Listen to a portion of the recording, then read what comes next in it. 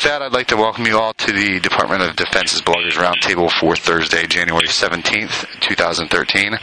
My name is William Selby with the Office of the Secretary of Defense Public Affairs, and I'll be moderating the call today. Today we are honored to have as our guest United States Air Force Reserve Captain Jon Brady, Weather Reconnaissance Officer for the 53rd Weather Reconnaissance Squadron. He will be discussing the winter storm tracking missions that take place in the northeast and northwest corners of the United States. Sir, with that, we have two bloggers or journalists on the line. First, we have Chuck Simmons, and then also Amani Lyle, as you heard, from American Forces Press Service. To the bloggers and to the journalists, please remember to clearly state your name before you ask your question, and please make sure that if you are not asking a question, your phone is on mute. With that, Captain Brady, if you have an opening statement, the floor is yours. Okay, yeah. Let me just mention one other thing is that we got here. I'm also Lieutenant Colonel Jon Talbot. I'm the Chief Meteorologist of the unit, and it's myself and Jon Brady that'll be answering your questions today of different things. Let me just start out by saying we're glad to be here with you guys, and we're glad to be able to share kind of what we do with our weather mission. We're one of the three special missions that the Air Force Reserve Command has. Weather reconnaissance mission obviously is our job. We're the guys that go out and collect data in hurricanes, tropical cyclones for the National Hurricane Center, and we collect information on winter storms for the National Weather Service. The other two special missions, which you may be aware of, are the spray mission that the Air Force Reserve has and the firefighting mission. So we're one of the three kind of different missions that the Air Force Reserve has the responsibility for, and I'll let Jon talk a little bit about why we do the winter storm mission and kind of what that's all about. If you want to go, Jon. Okay, yeah, thank you, sir. Once again, Captain Jon Brady here. Most people know the hurricane hunters are one of our main jobs, which is hunting hurricanes and the tropical missions that we do, and collecting data for tropical storms, hurricanes, and the impacts that it may ultimately have when they make landfall. What a lot of people don't know is our winter storm mission, which we do every year as well. And those are kind of a different animal. The winter storms, instead of flying low level straight into the eye, so to speak, these are big synoptic tracks that we fly. They're predetermined tracks. We fly as high as we can in our C-130s. In fact, we just flew one overnight. One of our other meteorologists flew on that. We flew a track over the Gulf of Mexico as we're watching another storm develop over the southeast part of the country right now. But our goal is to fly as high as possible and drop our weather drop zones at predetermined points to measure the atmosphere in the largest column possible, and then get that information to the National Weather Service. They can feed that into the weather models and increase the forecast accuracy for developing winter storms. Like I said, we just flew one last night, in fact, and I believe we dropped 10 weather zones over the Gulf of Mexico from flight altitude of 31, 32, and 33,000 feet. Basically, the longer they flew, the lighter the aircraft got due to less fuel, and so they were able to get higher and higher with each one. But ultimately, that data was fed into the weather models to help forecast this low that's now tracking across the southeast. I believe by Friday and Saturday it'll be moving out into the Atlantic. And they're looking at ultimately 20-foot seas out there and some snow across, even snow right now in northern Mississippi, Alabama, Georgia, and I think they're looking at 4 to maybe 12 inches of snow across the Virginias and Carolinas in the higher terrain. So, but one reason for the winter storm missions that we do is to collect data over water where we don't have a lot of weather observations. Winter storms that are already over the middle part of the country, we have weather observations already. We have ground reporting stations. We've got balloons that are being launched. We have all the data we need. But over the open waters of the Pacific and Atlantic especially, there's nothing out there for the models to ingest. So that's where we come in. We go out there and we get a lot of extra data to pump into the model, which is looking at kind of a blank screen, so to speak, until we get that data out there. So it's very useful, very beneficial, and the forecast accuracy can go up 15 to 20% just by gathering that data. So that's kind of the winter storm in a nutshell there, generically. I've flown a few myself. I'm the most recent addition to the hurricane hunters as far as the meteorologists are concerned. I flew a number of winter storms last year, and then just this fall in November, I was flying the nor'easter that went up the eastern seaboard following Hurricane Sandy. And we got a lot of good data out of that. That was a track we flew over the southwest Atlantic, off the coast of Florida and the Carolinas there. So at this point, if you have any questions, feel free. Thank you very much, sir. I made the changes to our announcement on the blog, just so you know, and I apologize for that miscommunication there. But our first blogger on the line was Chuck Simmons. Chuck, if you have any questions, go ahead. Good morning, gentlemen. Thank you for taking the call. Colonel Talbot, I believe we spoke with you 2 years ago, right around this time. Yeah, I believe so. We were out in Colorado at a conference at that point. Right, yeah. I wanted to ask about tasking. Where do your tasking originate? Who decides that, hey, it's time to send you guys out? Yeah, okay, that's a good question. Typically, we only do these types of missions, these winter storm missions, if there's going to be a large societal impact someplace in the U.S. Winter storms kill more people than hurricanes do, so the National Weather Service sort of makes that decision. If they are seeing a lot of uncertainty in their models, and they run several different types of models every day, several times a day, and if they see uncertainty in those models, they will contact our liaison team, which resides at the National Hurricane Center. Those are the folks that are the kind of the middleman between our unit and either the Hurricane Center or the National Weather Service. So they'll contact them and let them know that they'd like a mission and what track they would like the mission to fly. And then our liaison team there coordinates with our squadron here. And we make the mission happen. You got that, Chuck? Yeah, thank you. We only have you and Amani on, so if you want to follow up, you can go ahead and then she can ask her questions. Well, let me follow up then. What are the differences in flying conditions between a winter storm and a hurricane? Is it more icing or more what? Yeah, like Captain Brady mentioned, a winter storm mission is a high-altitude mission. It's basically to supplement the upper air balloon data that goes up around the U.S. every day, and it's 30 to 34,000 feet. So we typically fly ahead of a developing winter storm, and ahead I mean usually it's in the Atlantic Basin. It's a day or so ahead of the main impact. So you're typically above most of the weather. Sometimes you may be skirting the top of stuff and you get into some icing and things like that, but it's not as active. It's not an active environment like it is in a hurricane typically, where you're right in the middle of it since you're a lot lower. Your typical airline flight that may take you from wherever you live to across the country, occasionally you go through clouds and occasionally it gets a little bumpy, and you may not know it as a passenger, but maybe you get a little icing once in a while. That's typically the standard winter storm track. So, yeah, we're above most of the weather. Okay, thank you.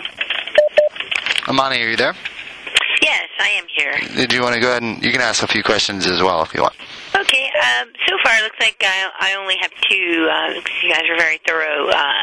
But the first one I had was, even though we know Katrina was a hurricane, but how has the mission overall changed since Katrina? I know we're talking about winter storms versus hurricanes, but is there anything that's had an overall impact on the mission, regardless of the season, based on things we've learned from Katrina?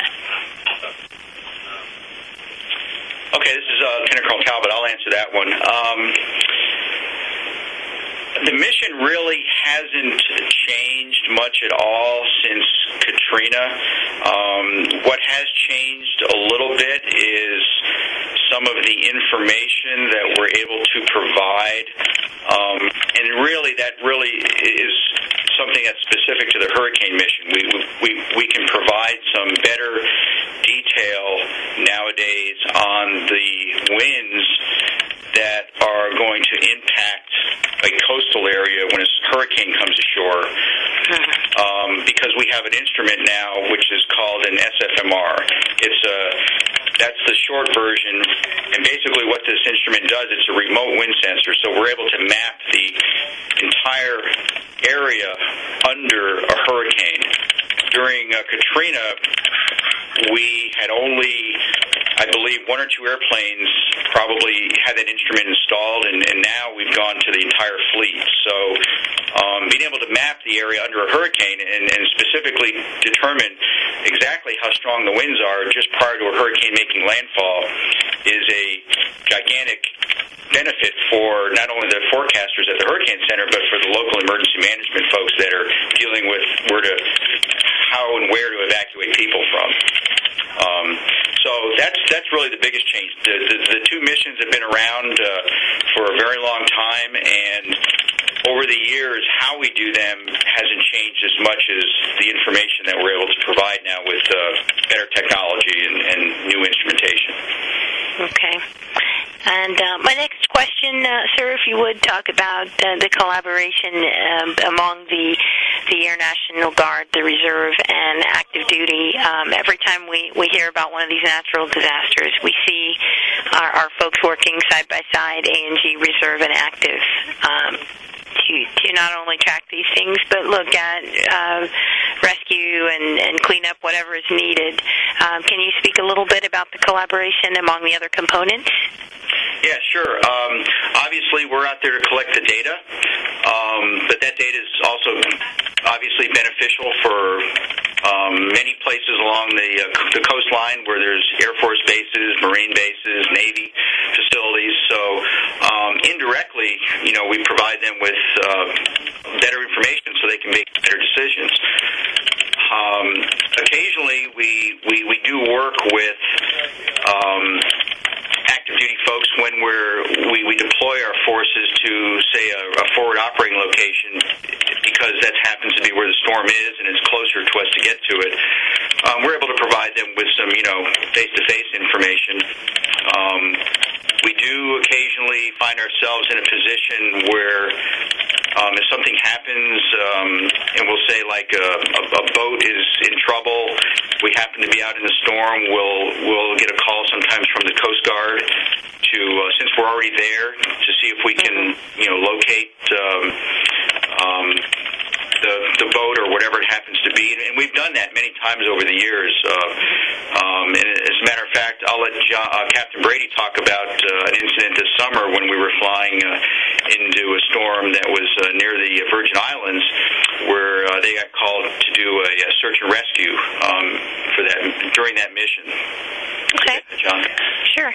Right, yeah, it's Captain John Brady here again. Yeah, the storm he was referring to was this summer. It was what became Hurricane Raphael out by the Virgin Islands out there. I was on a crew. We had just penetrated what was then Tropical Storm Raphael, but it was ramping up and getting stronger. It was north of St. Croix there. after our penetration and our fourth fix of the storm, we were headed back home to St. Croix, and we got a phone call. We got a radio transmission requesting assistance in searching for a Piper Aztec aircraft that had gone down in the vicinity. And they asked if we were able, since we were in the area, if we had the fuel, could we help maybe try to locate possible debris. And there was already a local plane who was circling that thought they may have seen some debris already, so they patched us into them, and they passed us their latitude and longitude coordinates. Then we replaced them and started circling, and sure enough, we did ultimately find some debris. We saw what looked like might be a small oil slick, and then we were, as soon as we saw that, we marked a point with our navigator, and then we got in touch with the Coast Guard. We passed those coordinates to them, and once we got in contact with them and had visuals, we handed it off to them. They took over. They ultimately did find the rest of the debris. They even found one female survivor who was still floating out there. The aircraft had definitely gone down, and they found her. She was still clinging to life. They did find a couple other deceased as well, but ultimately we helped save her, and I'm sure she was extremely grateful to see some folks coming to get her. But so that's just one example of how we can intercoordinate with the different branches for search and rescue. Interesting. And what do you know what month and year that was, and how many were aboard the aircraft? I believe there was a total of three total individuals on board that aircraft. Two were found deceased, the other was found alive, female. And that was just this storm season, 2012. Raphael, I believe it was a August time frame. It was towards the end of August. I'd have to look at the exact date. And they were found in the waters off the coast of St. Croix? It was actually closer to St. John. The report that came in is the aircraft had departed St. Croix and was en route to St. John, and it disappeared in between. We found it in between. It was actually closer to St. John when they found the rest of the wreckage. Okay. Thank you very much. And then my final question is, do you have an idea for what the way ahead is? Are there some goals that the organization would like to see in 13, perhaps in system enhancement, expanding, broadening the mission, or are you guys pretty much where you want to be in terms of having a handle on these types of weather systems? Yeah, this is Colonel Talbot. I'll answer that one. Okay. Well, in 2013, we expect that, we'll continue doing what we've been doing. We're always, we coordinate with the National Hurricane Center and the Weather Service, and we're looking at, other types of capability in the future. For example, we have a very good radar on the aircraft, and one of the requirements that the Hurricane Center is looking at is being able to transmit some of this radar data while we're in flight to them, so their meteorologists there can take a look at what we're seeing as a hurricane changes structure-wise. So that's an enhancement that, in the future, it's probably not now and next year, but something that we're looking forward to.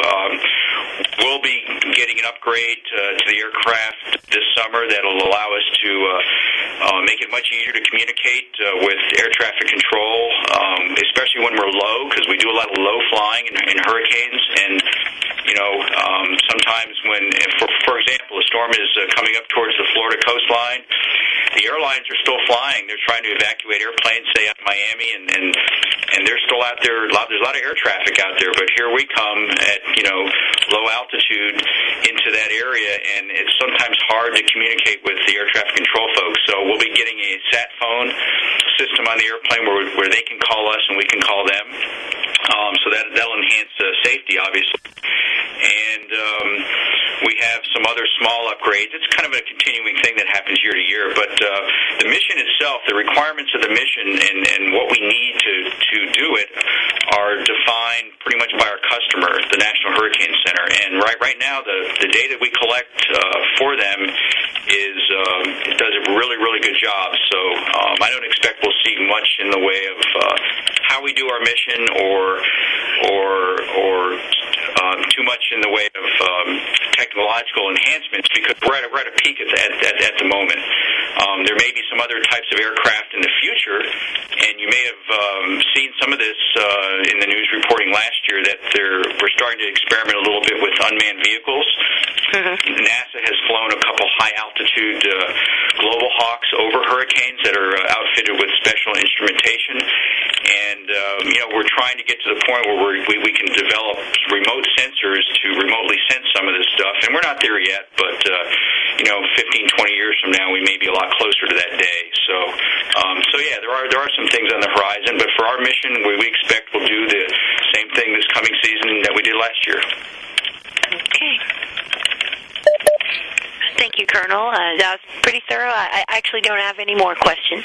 Okay. Thanks, Amani. And Chuck, did you have any more questions? I do. Colonel, the last time we spoke, you guys had been flying out of Guam gathering some data. That was 2 years ago. What have you been up to recently? Yeah, that was a project, a research project that we did for the Navy. We do have some interesting capabilities with this aircraft. So it's basically, one of its kind type airplane. So there are other agencies and customers that are interested in utilizing the capability to collect research data. So that was a research mission we did for the Navy, since they forecast typhoons out in the Pacific. Currently, we don't have anything forecast on the books, but for this coming year. But we may have a project maybe in 2014, 2015, again working with the Navy and probably in the Western Pacific. Since there are, and you guys may or may not know this, but there are no other places in the world typically that this happens other than the Atlantic and Eastern Pacific basins. So the rest of the world, they forecast these storms basically with satellites, and they make a lot of guesses. So they're trying to make those forecasts better. So that's where our research data can help, and that's what we're looking at in a year or two. Okay. Now, do you fly all your missions out of Biloxi? No, we don't. We fly a majority of them from here, but basically we go where we need to go to get close enough to the area of interest to make it, efficient for us to get the mission done. So okay. So when you were for Hurricane Sandy and the winter storm, did you fly out of Mississippi, or were you flying from Niagara Falls or someplace? We flew out of Keesler when Sandy first started to develop in the Caribbean, and after it moved, I'd say up maybe near the Carolinas, we deployed aircraft to Savannah, Georgia, and we flew the remaining missions out of Savannah until the storm made landfall up in New Jersey. And that was over the ocean flying, really. That wasn't, you weren't flying up into Ohio to see what the winter storm was doing. No, that's correct. Yeah. For Sandy, these are only over water missions. We never fly typically over land in a tropical system because we get a lot more hazards over land once a storm makes landfall. The same thing for the winter storm missions. These are typically always over water tracks because that's where the data is needed. That's where there is no data. It's data sparse. So most of everything we do weather mission-wise is over the ocean. So do you ever deploy down to, say, Puerto Rico or the Virgin Islands to fly into the Western Atlantic, Eastern Atlantic? Yeah, absolutely. We have a forward operating base in St. Croix, so when the hurricanes or tropical cyclones come across the Atlantic, we deploy aircraft there, and we fly out into the Atlantic about 300 miles east of the islands to start flying into the systems as they get closer. So we actually, we deploy the airplanes wherever we need to make it efficient fuel-wise and data-wise for us to get the mission done. So St. Croix is one place. If there's a hurricane that maybe threatens the Hawaiian Islands, we'll deploy aircraft out to Hickam Air Force Base and fly out of there until the storm threat is over. But we try to do what we can, out of our home station because all our assets and resources are right here. And are your aircraft and crews also tasked for overseas deployment? Like I know the firefighters and the spray guys with the National Guard have said that they also are over in Afghanistan or in the Central Command AOR at times. Right, yeah. We're kind of unique in the sense that our mission is not, these two weather-type missions are not combat-coded missions, so we're more of a homeland defense-type organization more than we are a combat organization. We do have another flying organization here with us, a sister squadron at Keesler that also flies C-130s, but they are combat-coded and they would deploy, and they have deployed and will be in the future over to the Middle East. Okay, and Captain, how long have you been with the squadron, and where were you before you came to the squadron? Yeah, in May will be my 2-year point here at the Hurricane Hunters. Before that, I was active duty. I served 7.5 years active duty. My last active duty station was Buckley, over there in Colorado. Then I had about a 9-month period where I was just a civilian before I transferred over into the reserves, but I was working at Tyndall Air Force Base as a civilian for a while there, at the weather desk at the 601st AOC, and then was able to come up here to Keesler and become an Air Reserve technician. I love it here. It's a great job. It's very exciting. I had a really busy season this last season. I'm actually up to we actually kind of count how many hurricane penetrations we have, and I'm up to 29 already. So I've done 29 for the year or in your career? Career-wise so far. My first year here, there was a lot of training. I didn't have a lot of hurricane penetrations that first season, but this last season I was flying and flying and flying. I ended up flying Hurricane Sandy multiple times. Let's see, I was in Isaac, Raphael. We had Tropical Storm Debbie that went across the Gulf. I also ended up flying that Winter Storm Nor'easter that went up the eastern seaboard following Sandy. So I definitely got a lot of flying time, a lot of good experience. And I'm still loving it. Looking forward to the next season as well. So. Okay, thank you. Colonel, can you tell me how many people and how many aircraft you've got in your unit? Yeah, we've got 10 WC-130Js, and we have, it's around, it varies, the number is 120 to 130 people. It just depends on who's coming and going at the time. And we have 10 full-time Air Reserve technician crews and 10 traditional reserve crews. So we're a 50-50 split between our full-timers and our part-timers.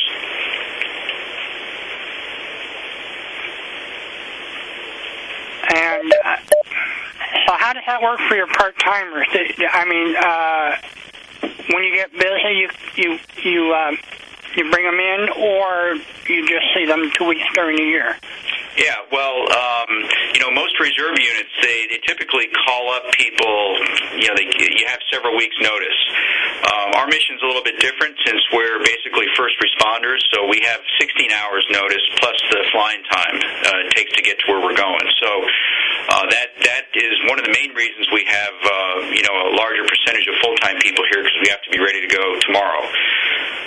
But for our part-timers, they do their 2 weeks of annual training every year, and in the squadron, we manage those 2 weeks to coincide with when we're the busiest. So most of our reservists will do their military duty during the middle of the hurricane season, usually August and September, when we potentially could have the majority of our resources deployed and actively doing something. So, but they do come at various times throughout the year. They're involved, with other training missions that we do with our winter storm mission, and they give us what time they can, and we appreciate them very much because a majority of them give us a lot of time. So that's kind of how it works with our part-time folks here. Okay. The fact sheet for your squadron says that your gear is all pelletized, which suggested it is unloaded and offloaded similarly to the firefighting guys. But I'm gathering that you've got a bunch of stuff that's actually on board the plane permanently. Yeah, we have the equipment that we have on the airplane that's specific to the weather mission is typically mounted in the airplane the majority of the year. We do have the capability to turn the airplane into a standard C-130, so we can haul cargo, passengers, so forth. But normally, the majority of them are always configured for the weather mission, at least during the hurricane season. During the winter time, we normally take two of them, and we what we call slick them out. We take the weather gear off, and those airplanes are used for other types of airlift missions. However, we can help out the command. The last couple of years, we were very, very busy and active in what we call the ICMOT mission. It's a TACC mission in which we move wounded warriors from overseas. They get moved to the U.S., and we would go up and pick them up and move them to other hospitals around the U.S. And that mission was pretty active for us for about two years, and we would utilize our deconfigured airplanes to do that. So to answer your question, for the most of the year they are configured for the weather mission, but we have the capability to turn it into a standard C-130. It takes about 6 or 8 hours to make that happen. And how many aircraft flying missions would you normally, have up at any one point? You mean actually flying in the air on a weather mission? Right. Well, typically for the hurricane mission, we have up to 4 missions in a day. Normally, there's only one airplane in a particular storm at one time. As the storm gets close to making landfall, basically the aircraft is out there 24 hours a day. So when one airplane's leaving, the other one's going. But there are cases where we have more than one storm, and if there is a storm in the Gulf of Mexico, a storm we're working in the Atlantic, and say one in the Pacific, we could have 3 airplanes in the air at the same time, but they're all doing different things in different areas. And this is probably the dumbest question I'll ask, and that is, when you drop your instruments, the ones you actually drop out of the aircraft, what happens to them? Well, they're one-time use instruments. They end up going into the water, and they're a cardboard shell, so they eventually disintegrate, and who knows after that. But, okay, so they don't really float. You don't have tourists coming up and saying, "Oh, look what I found." Normally not. We've gotten a few back over the years. It's kind of like the weather balloons that the Weather Service launches. Every day, hundreds of those are launched throughout the U.S., and when that balloon pops, they come down and on a little parachute, and they may end up in your backyard in a tree. And the National Weather Service puts a little sticker on them so you can put them in the mail and send them back, and they'll refurbish them and use them again. The drop-on is a little bit different because we drop them over the ocean. Typically, they're not going to be found because they sink and they're gone. So, but we've gotten a few back over the years that we've dropped near the coast, and maybe they ended up right on the beach or something like that. Not too often, however. All right. William, I don't have anything more for these two gentlemen other than to give them my best wishes for continued success. Well, thanks, Chuck, and thank you for all your questions, and to everybody on the line, thank you for your participation. As we close up the call, I'd like to ask to both of our speakers, do you have any closing comments you'd like to make? I don't think so, other than just it was a great experience to do this, and I always love to answer questions, and if this comes up again, I'd be more than willing to participate again, and it was just a pleasure to talk with all of you. That's all I had. Yeah, and this is Colonel Talbot. Thank you very much. Again, the 53rd and the Air Force Reserve is, this has always been a great mission for us. We're proud to be able to help mitigate the cost and the protection of lives during hurricanes, and we look forward to continue doing this mission proudly. Thank you again very much, sir. And once again, thank you to everybody on the line. Sorry. Today's program will be available on DoDLive.mil, where you'll be able to access the audio portion of this call, and along with stories from the call. And that concludes today's event. Feel free to disconnect at this time.